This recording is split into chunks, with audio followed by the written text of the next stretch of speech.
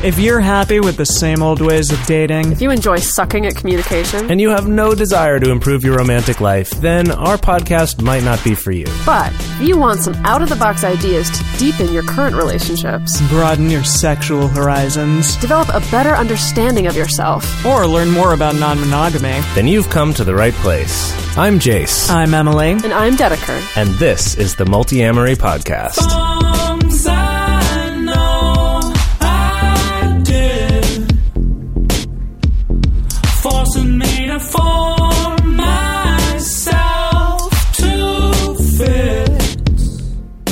On this episode of the Multi-Amory Podcast, we're talking about sexual incompatibility and infidelity. Opening up about sex is often a challenging and vulnerable part of any relationship, and it can cause relationships to implode or explode. But today, we're going to offer some stits and stats regarding sexual incompatibility, sexual changes over time, and how non-monogamy can help sexual differences. We'll also talk about infidelity and why it can happen even in happy relationships. But first, Yeah. oh yeah, we have two giant big birthday shout-outs. No tiny birthday shout-outs here. No. These are huge, they're meaningful, and one of them comes a little bit late. Sorry about that. But You we're wanna do doing it? it anyways. Yes, we're doing it anyways. So All right. the first shout-out is from our lovely patro, Will, Uh-huh. to our other lovely patro, Kenzie. And Will says, "Happy birthday to one of the best people I know. I love you, and I look forward to all of your upcoming adventures. Go kick ass." Yeah. Yeah. So happy birthday. Sorry that that's a little bit late, Kenzie.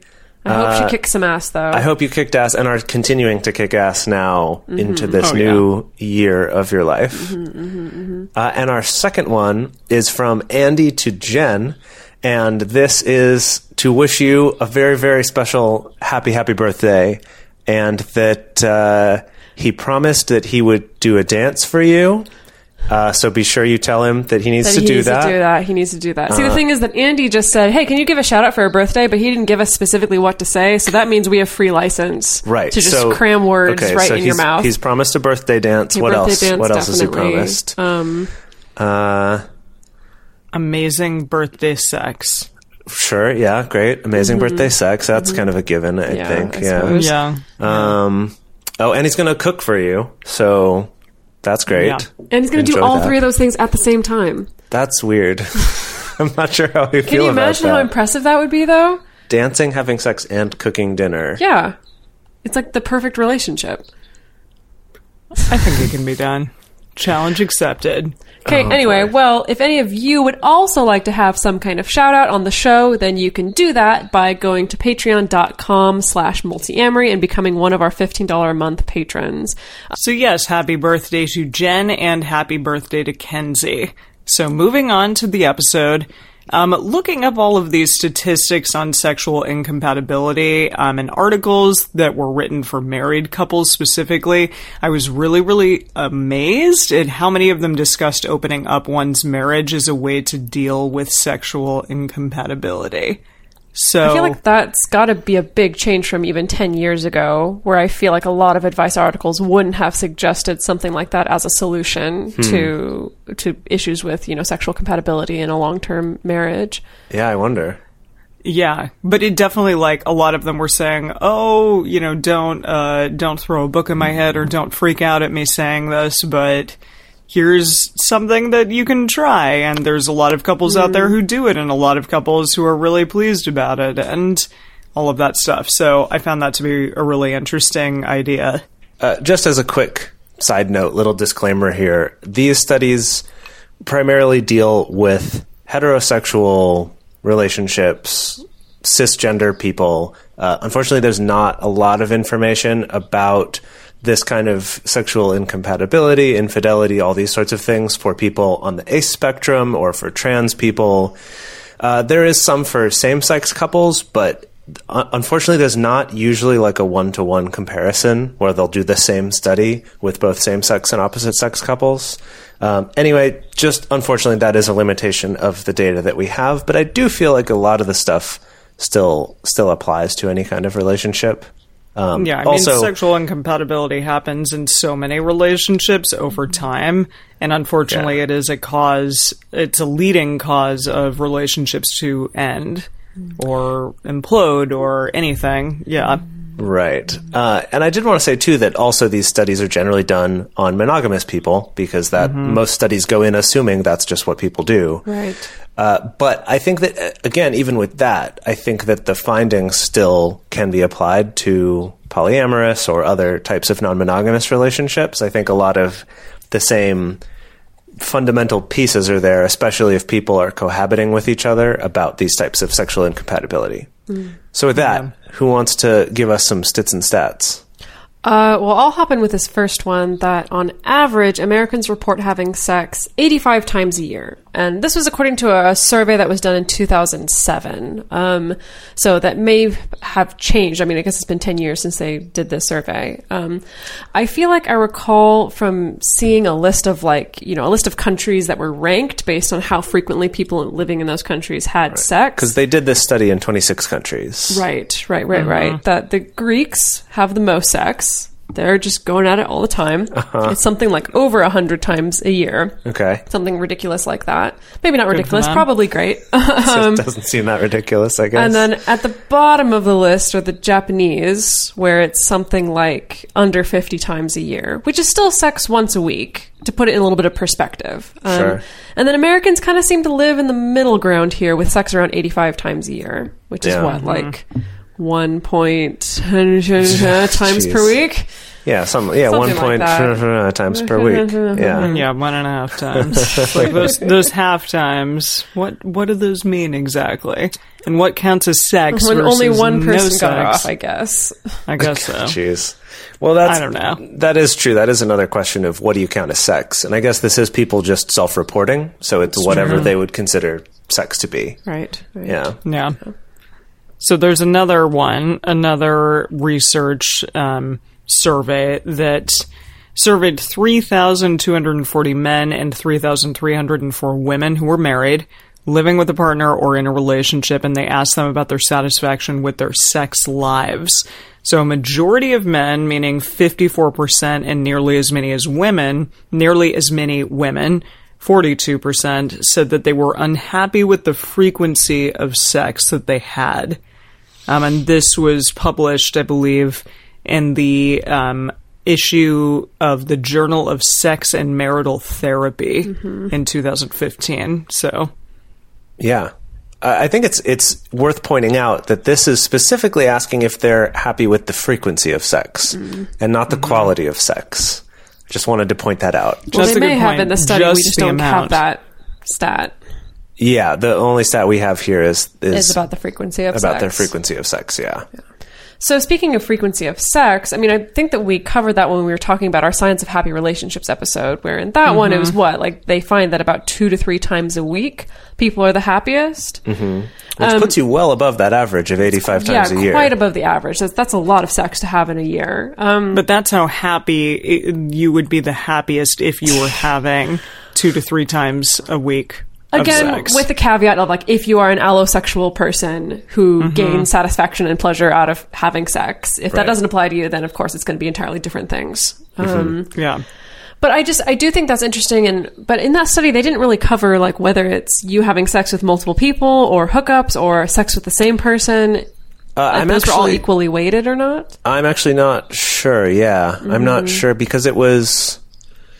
We'll have to go back and check, but I'm not sure if that one was by the Gottman Institute, and if it was, it makes me think that stat would be specifically about sex for married couples. Right. Since that's primarily what they study. Right. Anyway, yeah, I'm not sure about that. That's a good question. Well, right, because it was about just couples, because then we talked about the question of, well, how does that then apply to polyamorous relationships? Does that mean that each relationship needs to have sex that many times per week? Because obviously that gets out of hand really fast. I'm assuming not. And I don't think so, yeah. No, just if you yourself if you have 3 partners, then you're having sex 9 times a week. Right. And then you're having sex so many times in a year. If you've got 3 partners and you're having sex with each of them once a week, you're hitting that 3 times a week happiness quotient right there from the study. Yeah. So, well, that's the thing. So this study published in 2015 from the Social, Psychological, and Personality Science Journal first said that 1 time a week was the only thing that would make you happiest. And if you had more sex than that, it wouldn't make you any less or more happier. Really? But then they did a second study group that said and showed that if you were having sex 2 to 3 times a week, then yes, you were happier. So apparently this 2 to 3 times a week number is the one that people are going by now. Like, that's the magic number. Apparently, yeah. It used to be just once a week. But people are wanting more now. People are wanting more. Well, I feel like all these studies are leaving out this thing that we've talked about in past relationships, but there is this thing known as the Coolidge effect. Have you guys heard of the Coolidge effect? I have. Sure. But can you remind us what it is? Okay, so it's this really silly story. That is the reason why it's called the Coolidge effect. So Calvin Coolidge, who is our president of the United States. Yep, classic. He and his wife were touring like a turkey farm or something. And they were touring it separately. Like, he was with all the men and like she was with all the women. And so like the women's group were touring this turkey farm, and their tour guide was explaining that the male turkey will mate with a female turkey like 5 times in a single day. Okay. And Mrs. Coolidge was like, "Can you tell that to my husband?" Damn. So then Mr. President Coolidge's group came by, and the tour guide gave them the same fact. And he said, "Oh, is it all with different turkeys?" And the tour guide's like, "Yes." And he said, "Can you tell that to my wife?" I don't know if that story is true or not. It's just kind of anecdotal, and it's almost kind of like the setup of a joke, you know? But it does sound like the setup of a joke. But that's why the name's been given to this thing, the Coolidge effect, which they've found with both humans and also in studies specifically with lab rats, that both male and female lab rats, if you stick, a pair of like a male female lab rat in a cage together, they'll like sex and sex and sex and sex and sex and sex. They'll have sex until they're both exhausted, until they don't want to have sex anymore. However, the instant that you introduce a new rat into the cage, they'll want to have sex with that new rat again. So like if you put a new female in the cage, then even though the male is exhausted, then he'll be like, "Oh, okay, no, I can have sex with this rat." And it's the same thing with human beings also, that there is kind of this scientific basis for like variety and newness that does drive our sex drives. And so that's why I think it's interesting that these studies so far have just been studying people who are having sex with the same person over a long period of time, rather than seeing like what are people's sexual satisfaction. Again, like you were saying, like if they're having sex maybe once a week with one partner, but also once a week with another partner, would that have the same effect? Yeah. Yeah. Well, I mean, it's continuing to perpetuate this narrative that like we are monogamous creatures and need to continue being only with one person, and that when we find the one or the right person, we're only going to ever want to have sex with them. For sure. Yeah. It's like these studies are setting it up for that to be the case, but then also trying to look at sexual satisfaction and other things, and not really... Yeah, that they talk about like in books like Sex at Dawn, which is that it's really hard for us to take ourselves out of our cultural context in order to study these things. It's really hard to separate ourselves from confirmation bias when we're looking at these things. And I mean, that goes both for very pro-monogamy studies and very anti-monogamy studies as well, that... Right, or any kind of study. It swings both ways. Yeah, any kind of study about any part of culture, especially any kind of more like psychological studies, is we do come in with so many assumptions, and many people, scientists included, have a lot of assumptions that we've never even thought were worth questioning. Like we never even thought were questionable. Right. Right? And I think that monogamy is a big one for a lot of people. For a lot of scientists studying this stuff might be really fascinated in it, but haven't really considered this. And this is starting to change. We are seeing more studies about non-monogamy. So hopefully this is at least one step toward questioning some of those things. Yeah. So, I mean, what do we think about what are the reasons driving people being dissatisfied with their sex lives or being dissatisfied with the frequency of sex that they're having? I know that I mean, I feel like it's a pretty commonly held cultural wisdom that, like, if you're married monogamously for a long time, that you're going to have to try really hard to keep the sex interesting still. There's an entire industry built around trying to reignite the passion. I even hate that phrase because it's used everywhere.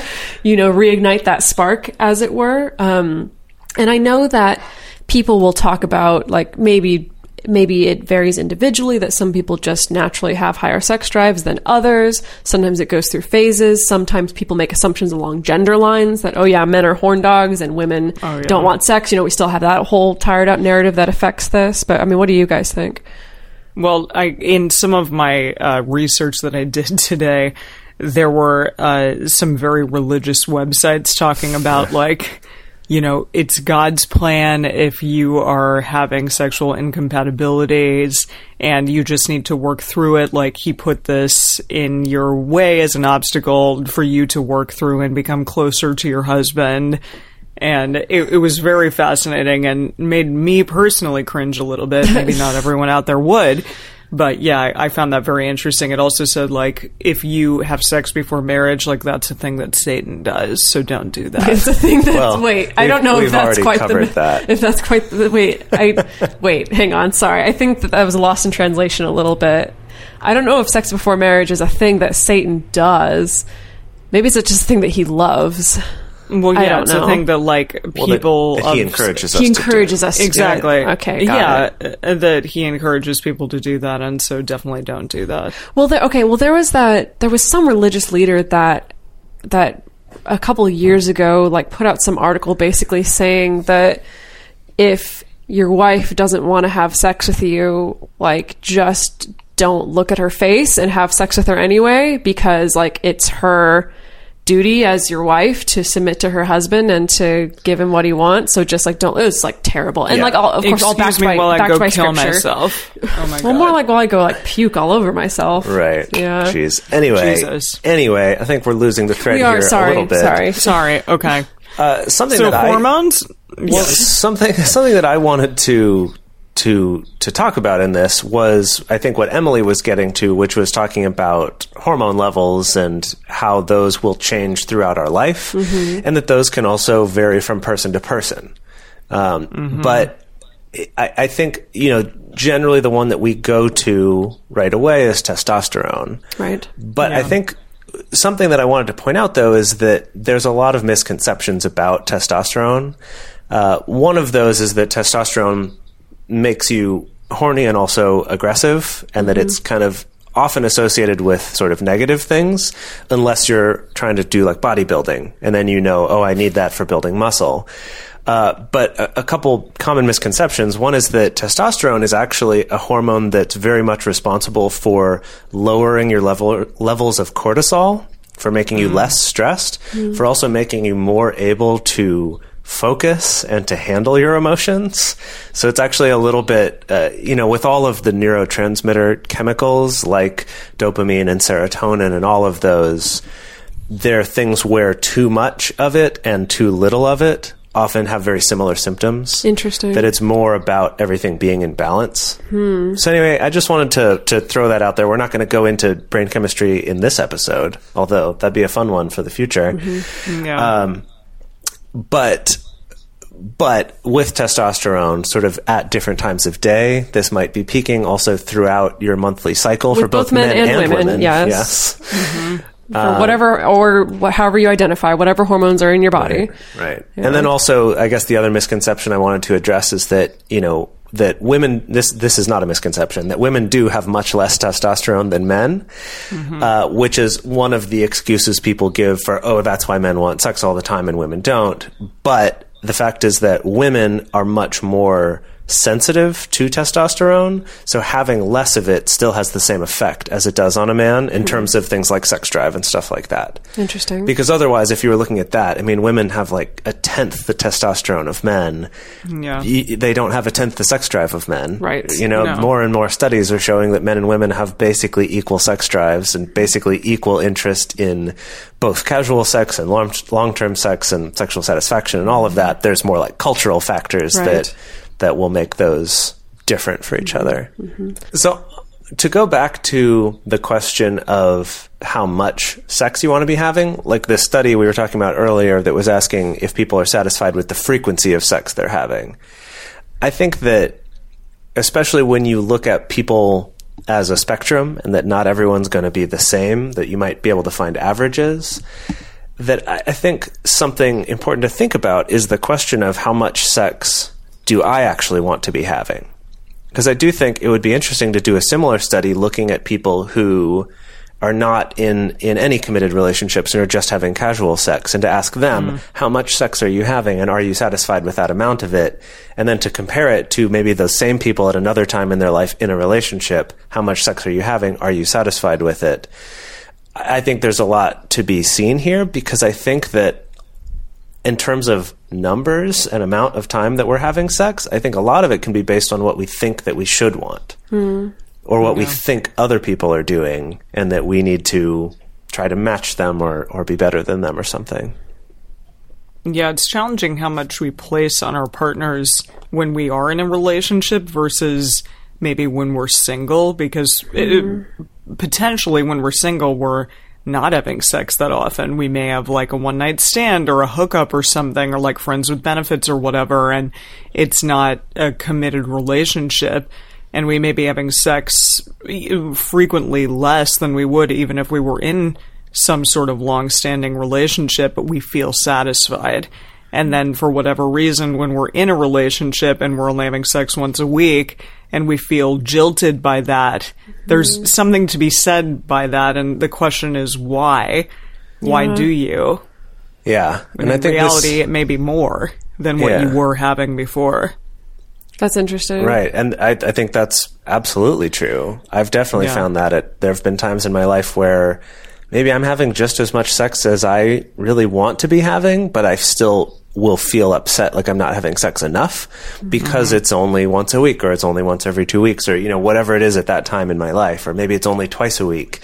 And I'm like, God, that's not enough, because we have this kind of cultural idea, an imagined idea, maybe based on our peers or what kinds of movies or whatever we watch, of like, oh, if I were really in love, or if my life were really exciting, I would be having sex every day. Even if in reality you wouldn't be very happy with that. Yeah, it's this notion that our partner wanting to have sex with us means that they're interested in us and that we're worthy of their time. I guess it's true. We do attach so much to it. Yeah. I guess it kind of depends on the person and what they've attached to it, I suppose. Because I feel like that question digs into questions of like, what are the expectations for the relationship? Is there a sense of entitlement to sex coming into this that's either conscious or maybe even subconscious? That's interesting. Also, just the different kind of intentions for having sex. Like, is this sex that we're having in order to get off, or is this sex that we're having in order to connect emotionally with each other? Is this sex that we're having to like have fun and role play with some new thing we've been talking about? Is it sex we're having to try some new physical thing that we've been thinking about doing? That all of those have very different qualities to them. And I think that looking at that in studies would also be interesting to see people's level of satisfaction. And I did want to bring up real quick that we don't have the studies up here right now, but I've definitely read a number of places that have done studies showing that people who are swingers do report higher levels of relationship satisfaction than people who are strictly monogamous. And I do think those studies are interesting to look at. Well, maybe they're having different types of sex, that maybe it's not even so much about the fact that it's with other people, although I think that's definitely a factor with that newness, but they're probably also having different sex. They're having more varied sex and not just kind of the same, let's get off together. Right. Yeah. So, we could talk about this for so many hours, I know, right? But I want to bring us back to the more, practical part of this episode, which is if, you're finding yourself in a relationship where there is some kind of sexual incompatibility. Or maybe you're just going through a slump, like your partner wants more sex or less sex than you do. What are some things that you can do to actually get your sex life back on track, or back to a place where both of you are feeling happier and more satisfied? Yeah. Well, I think a good place to start is just to, if you can afford it, to find a therapist to talk to about that, or a counselor, or a life coach or something, who can actually just start having an open dialogue. Because I think a lot of these things can be caused by not having that open dialogue, right? About what kinds of sex you want to be having, or what makes sex even interesting to you in the first place. Is maybe, there might be other things that are missing, and having a third party come in and help you talk about that, or even just with yourself, can be really helpful. Yeah, definitely. Yeah. I think it's also important to think about ways that you can generate intimacy and closeness in your relationship outside of sex. It's important to examine, some people have sex in order to feel close, and some people need to feel close first before they want to have sex with somebody. And that can shift and change depending on your life and your context and things like that. But being able to put yourself in that context of like, what are the ways that I can generate closeness that are not about sex, can be ways of actually not only making the intimacy in your relationship better, but maybe making it just a little bit more easy for you, the two of you, to connect sexually as well. Yeah. And this may not be spontaneous or feel like something you really want to do, but schedule it. Like, maybe there's only a couple times a week in which you're not coming home super late from work and you don't feel super tired, or you have like a morning together or a day together or something. Just schedule sex for those times, and it can become something that you look forward to and that you're excited about, and then it can just become and work into your daily routine each week. Yeah, I think there's a lot of pieces to this, because the complaint people will give is, oh, well, that kind of takes the like romancing and flirting out of it. And I would say, on the contrary, if it's something that you have a plan to do this evening, say, while you're at work, you could be sending each other flirty text messages about it. Like, ahead of time. Right. You know that this is going to be received because we have a plan to do this together. I've also found that for Dedeker and myself, if we'll schedule like date nights that don't even have to be specifically we're going to have sex, it's just we're going to spend time together, we're not going to work, we're going to have our projects done, we're going to pretty up, we're going to take a shower, right? We work from home, so sometimes we can let that slide a bit. Sometimes you get kind of barbaric. Right? But just kind of knowing that we're going to be spending quality time together, whether it's about sex or not, is incredibly important, and I think will also lead to having more sex and at least having those opportunities for intimacy, like you were saying, not just sex, but other types of intimacy by doing other things to show that you prioritize each other and that you value your time with each other. I'd say the next one would be to tap into your fantasies. Like we were just talking about, sexual satisfaction doesn't have to just be a numbers game. It could be what kind of sex you're having. I think this note is actually a good one where a therapist comes in really handy. For sure, helping you uncover that. To help you uncover that, to help you be able to have those vulnerable talks, because especially if you have some kind of sexual fantasy that you don't think is going to be received well, or maybe that's even been rejected in the past by your partner or by other partners or by ex-partners or whatever, there can definitely be a lot of baggage surrounding that, and getting help for that process to open up and talk about these things. And a therapist can even help you find like a compromise. If you have a fantasy that your partner's not so into, having a third party there can really help you to kind of find a safe middle ground that both of you can play in. Yeah, I think also with fantasies, if they have been rejected before, sometimes that can be because of a lack of understanding of what's behind the fantasy. Like, what is it about it that makes it exciting? I think that can be really important, that a therapist can help you find. Because I know that, for example, for me, there are, fantasies or role plays or things that I've done with partners and had a really fun time doing it, that if you'd said to me, like, oh, this type of, like, what about this kind of sex, 4 years ago, I might have said, oh, no way, like, that seems really weird to me. I don't get it. Like, why would anyone want to do that? It's because I didn't understand, because I'd never really had, because it's something I hadn't thought of before, so it's not something I'd really looked at, like, what are the pieces of this that would make it fun?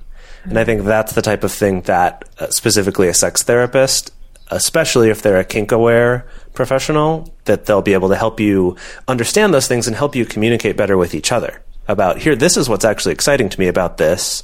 What if we modified it this way so there's still that excitement in it, and now you understand it? Right. I think also reading erotica can help with that too. Yeah, definitely. Because it gets you in the heads of people. Yeah. And bouncing off of that, communication, as we always say on this. But yeah, and I mean, therapy can help with that for sure, but just opening up and choosing to be vulnerable with your partner. Sex is a very challenging thing to talk about, and it can bring up a lot of scary emotions. It can bring up past traumas, past anything that occurred to you in a sexual situation. I know for me, sex has been challenging because of those things. And yet, when you're able to be vulnerable with your partner, it really is lovely to open yourself up to them and to allow new and beautiful things to come out of that. So a sex therapist can also help with this kind of thing, with learning communicative strategies for sex and talking about it with your partner. Mm-hmm. And then another thing to consider, if you're finding that, the sex life in your relationship has become not so great, this is kind of a challenging question. But I think it's worth considering, and that's to ask yourself, was the sex even good in the first place? And that sounds like a very confronting question, but there's this really interesting article that I read on The Telegraph, and making the argument that, so first of all, if we look at statistics and we see that women in casual hookups, casual sex, are much less likely to be satisfied than men are. Like, they're much less likely to have an orgasm or to have the sex that they want to have. However, women still do seek out casual hookups because sleeping with new people is exciting. Sleeping with new people that you're attracted to is exciting, and that newness can be something that can make the sex interesting and exciting even if you don't have an orgasm. However, if you start to develop a relationship with someone, an ongoing relationship or an ongoing sexual relationship, when that newness starts to wear off, then you're just left with maybe sex that was mediocre to begin with, honestly. And there's nothing wrong with that. There's nothing wrong with that whatsoever. But just checking in and thinking back, like, even when I had sex with this person for the first time, like, was the sex that good? Like, outside of me being really interested in them as a person, like, were they receptive to my communication? Did I try to communicate what I needed? Because if you didn't set a foundation of actually communicating what kind of sex you like, or what does get you off, or what does feel good, that can carry over as you develop a relationship. So again, if you think back and realize, like, oh, actually the sex has never really been that good, doesn't mean that you're doomed, but it just means it's something to think about and something to be aware of moving forward. That, like, okay, that means that maybe we just need kind of a little bit more of a paradigm shift, and we need to change the way that things, the way that we're communicating about sex. I would add to that, too, that even if your sex was really good at the beginning, that I think often we get caught up in this idea of, I want to get back to the kind of sex that we used to have. And I think that kind of thinking, or even, in anything, trying to get back to the kind of romance and excitement that we had at the beginning, that will usually lead you to be disappointed, partly because going backwards is a difficult thing to do. But secondly, the world only spins forward. Right. Because also your memories of what that was aren't necessarily the reality of it. Right. So if you're able to change your focus in terms of sex to finding new things, finding new ways to connect, finding new things that you want to try, which does involve a lot of communication, that will be more likely to lead you to having fulfilling, enjoyable sex than trying to just get back to what you think you remember sex was like when you first started dating. Right. Yeah. And then the last one here, kind of another somewhat challenging question, is to ask yourself, is this even about sex at all? Maybe you do still feel very attracted to your partner. When you do have sex, it is still very passionate and exciting and connected and satisfying.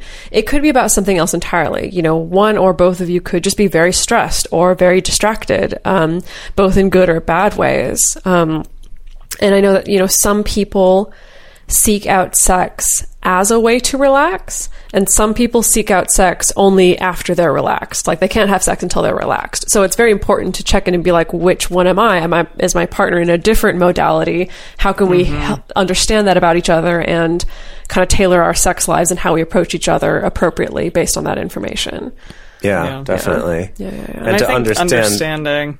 You just said we said the same words. No, but I mean, understanding is a huge thing. I think so much blame gets tossed around in sex, and like, well, you don't want this. You always say no to me. Blah blah blah.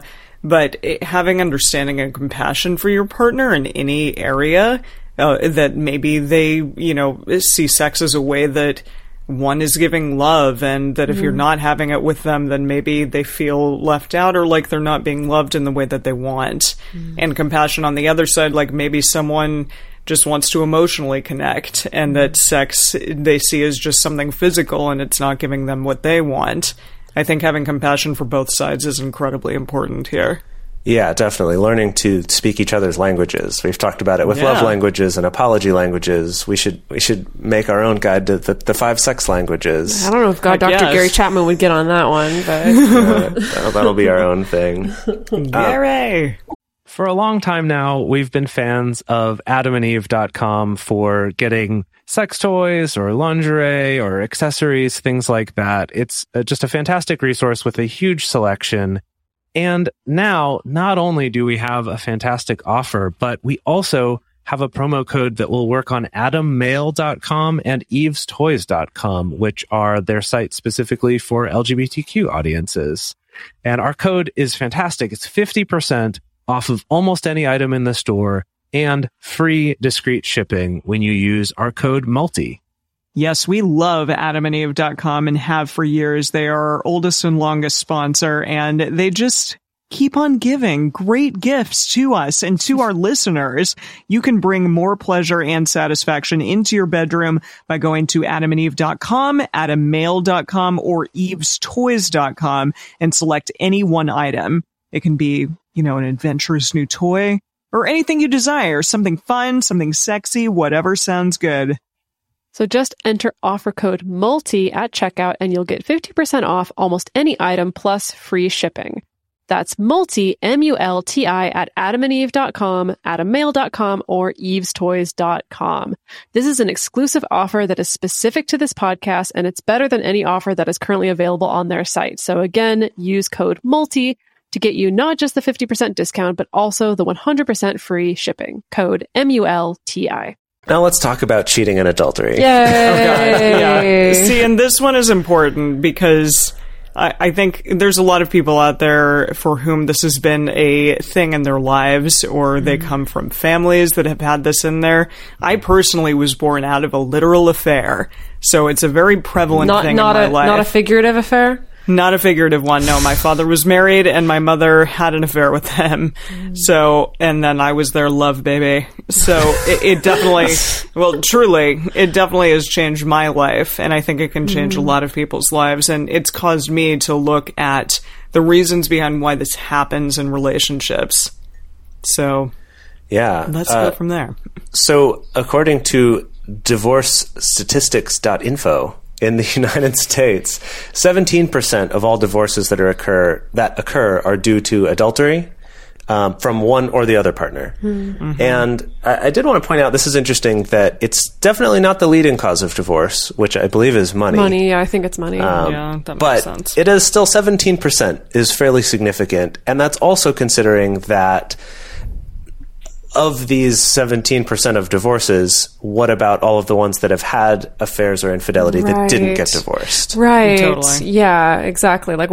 And because the rate of that, it's like 50% of affairs are never found out, right? Well, this is the tricky thing. Which is crazy. Yeah. So we have one study here that shows that 22% of married men have committed an adulterous act at least once in their life, and 14% of married women have had affairs at least once during their married lives. I've seen other studies that have put these numbers as high as 50% for both sides, putting the numbers much closer. I've also heard another statistic that 80% of marriages have had some kind of infidelity from one partner or the other in them, right? It's a difficult thing because it relies on people self-reporting, right, for one. It relies on different definitions of infidelity, different definitions of infidelity, yeah. exactly. Which is something we talked about in our conscious monogamy episode of what does count as infidelity for you. Right, yeah. Right. So these studies can really vary.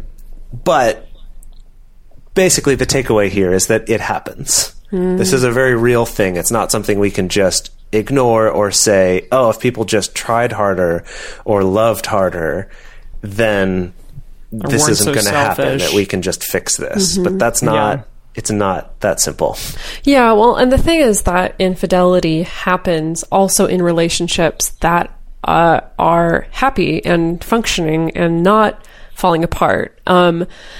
And Esther Perel, who's a therapist and social researcher, she's written and spoken a lot about this particular subject. Her amazing book, Mating in Captivity, and she's got some good TED Talks as well. She's got some great TED Talks, yeah. Exactly. That she covers this subject a lot of like this paradox of being in monogamous long-term relationships and trying to make the sex better, even though the rest of the relationship is fine. I don't know. I think it's, the same topics that a lot of the polyamorous community has been talking about for years. It's just that, she presents it in this very, I think easy to swallow, scientifically backed kind of way. And so she wrote this Atlantic article called, Why Happy People Cheat.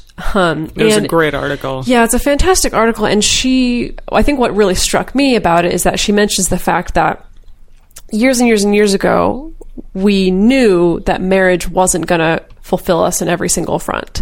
Especially when marriages were arranged or when they were political or when it was some kind of financial transaction, when it really was just the business contract. Like, we knew that this person wasn't supposed to be our lover, our best friend, our parent, our caretaker, our absolute everything. And so sleeping with somebody else was just kind of like a reaction to that. It's like, well, I know very pragmatically my wife or my husband isn't supposed to be my lover, basically.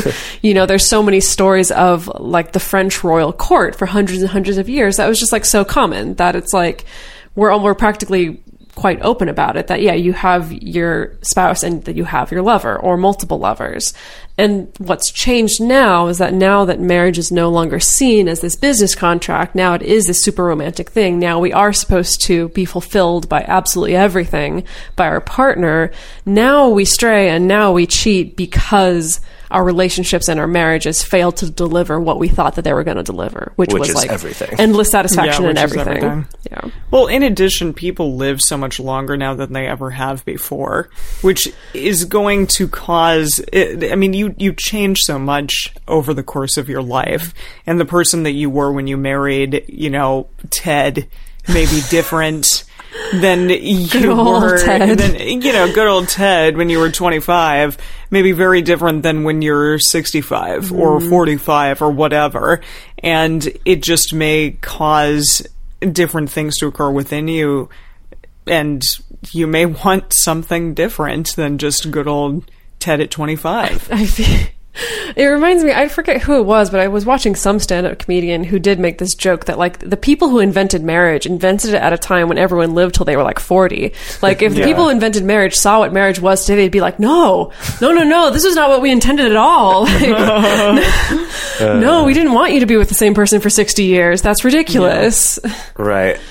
So the important takeaway too from this is just to go back to that idea that people will have affairs even if they're very satisfied in their relationship, even if they're having good sex in their relationship, that people will sometimes still seek out affairs or have affairs, and that draw toward newness, toward novelty, toward exploring other sides of ourselves as well as connecting with other people, that is just a part of our makeup as these social primates that we are.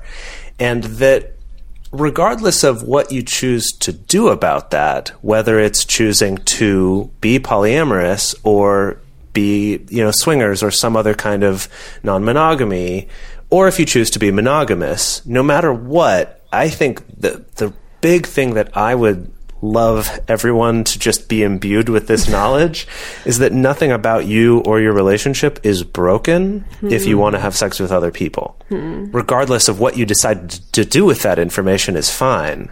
And I think that a lot of people might actually be less likely to make irresponsible choices that might hurt their current relationships if they accepted that. If they understood, okay, nothing's broken about me and nothing's wrong with my relationship, the fact that I want to have sex with this other person, so knowing that I can make the choice to not do that if that's going to hurt my relationship, right? Or I can communicate about it. Either one. But instead, we get caught up in this kind of romanticization of what a marriage is and what a relationship is, that it's going to satisfy everything and we'll never have eyes for anyone else, as the line goes. For the next 60 years. Yeah. Right. And then if we do, we feel like we're broken, or we feel like this relationship must not quite be the right one, or, just all these awful things that we beat ourselves up about and that we don't communicate about because of that. It's part of the reason why I was so freaking bored when I finally watched Eyes Wide Shut for the first time, which was only like, oh, Stanley, maybe 2 years ago. I didn't see it when it first came out, and so I'd only watched it really like after I'd kind of had my own sexual awakening and after I'd already been non-monogamous for so many years that I was like, okay, first of all, never been to a sex party that actually looks like that. That's not what they actually look like.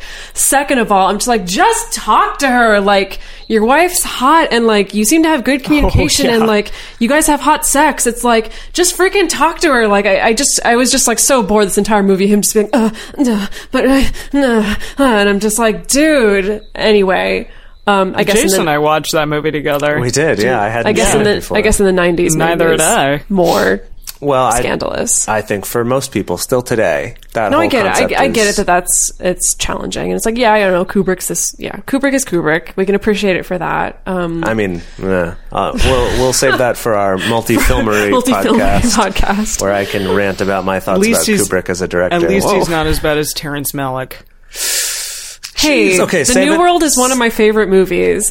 Tree of Life was terrible, but The New World was one of my favorites. Okay. And we are really not supposed to be talking about this on this podcast. Let's save this for our film review podcast that will be made someday. Who knows? I'm going to get us back on track. Get us back on track, please. Okay, to get us back on track. So the question that often gets posed to me, specifically as a coach, is, can an open marriage or non-monogamy or polyamory either prevent the potential fallout of infidelity, or can it be a solution to recover from infidelity?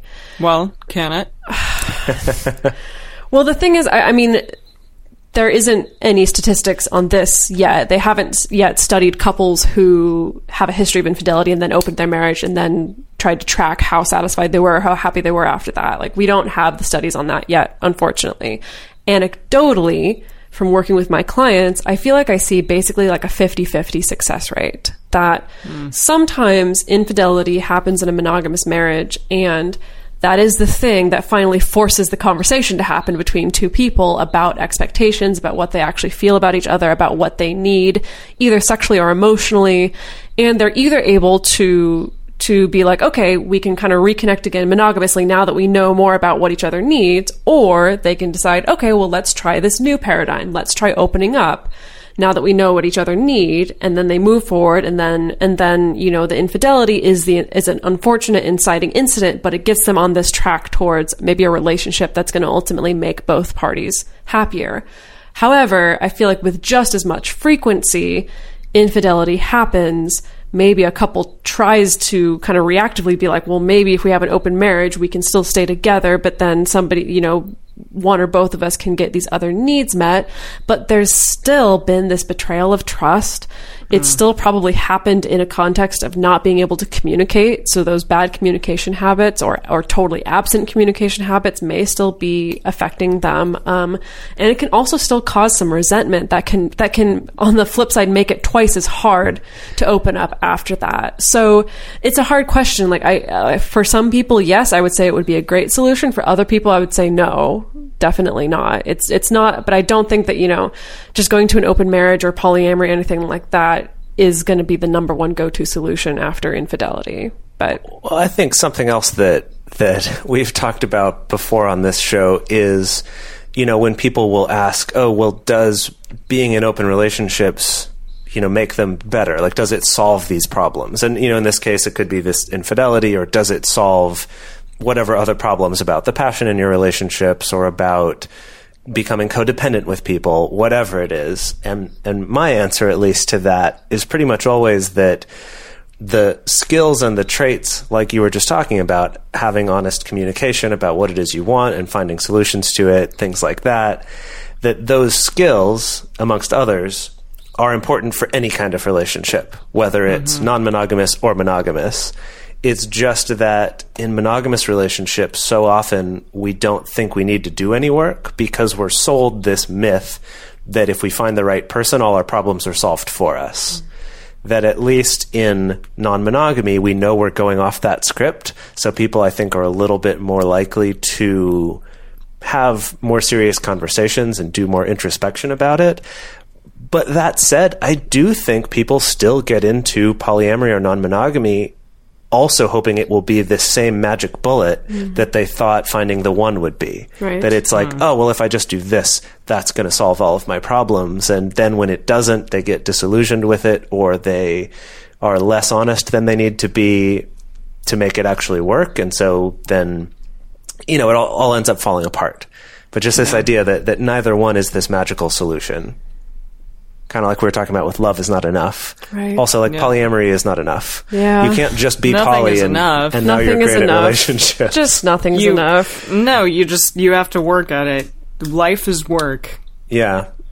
Yeah. But that's okay. Working at improving yourself and getting better and better in your relationships. And I know that sounds like a lot of work, and sometimes it will be. But I think that overall, the rewards from that and the fun that you can have doing that once you start getting used to doing those sorts of things and asking those kinds of questions of yourself will actually be much more enjoyable in the long run. Well, let's get to work on this multi-film review podcast. I know, right? Who would tune into that? Please let us know. You can tweet at us at Multiamory and let us know if you want to see our multi-filmery podcast.